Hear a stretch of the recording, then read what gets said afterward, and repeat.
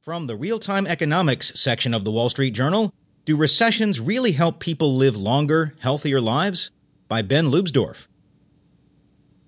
A new round has opened in the debate over whether recessions are good or bad for public health. Some researchers have found that death rates fall during recessions, but a new study argues such findings may be distorted by migration, as people move away from places that have fallen on hard times and flock to places with booming economies. Data from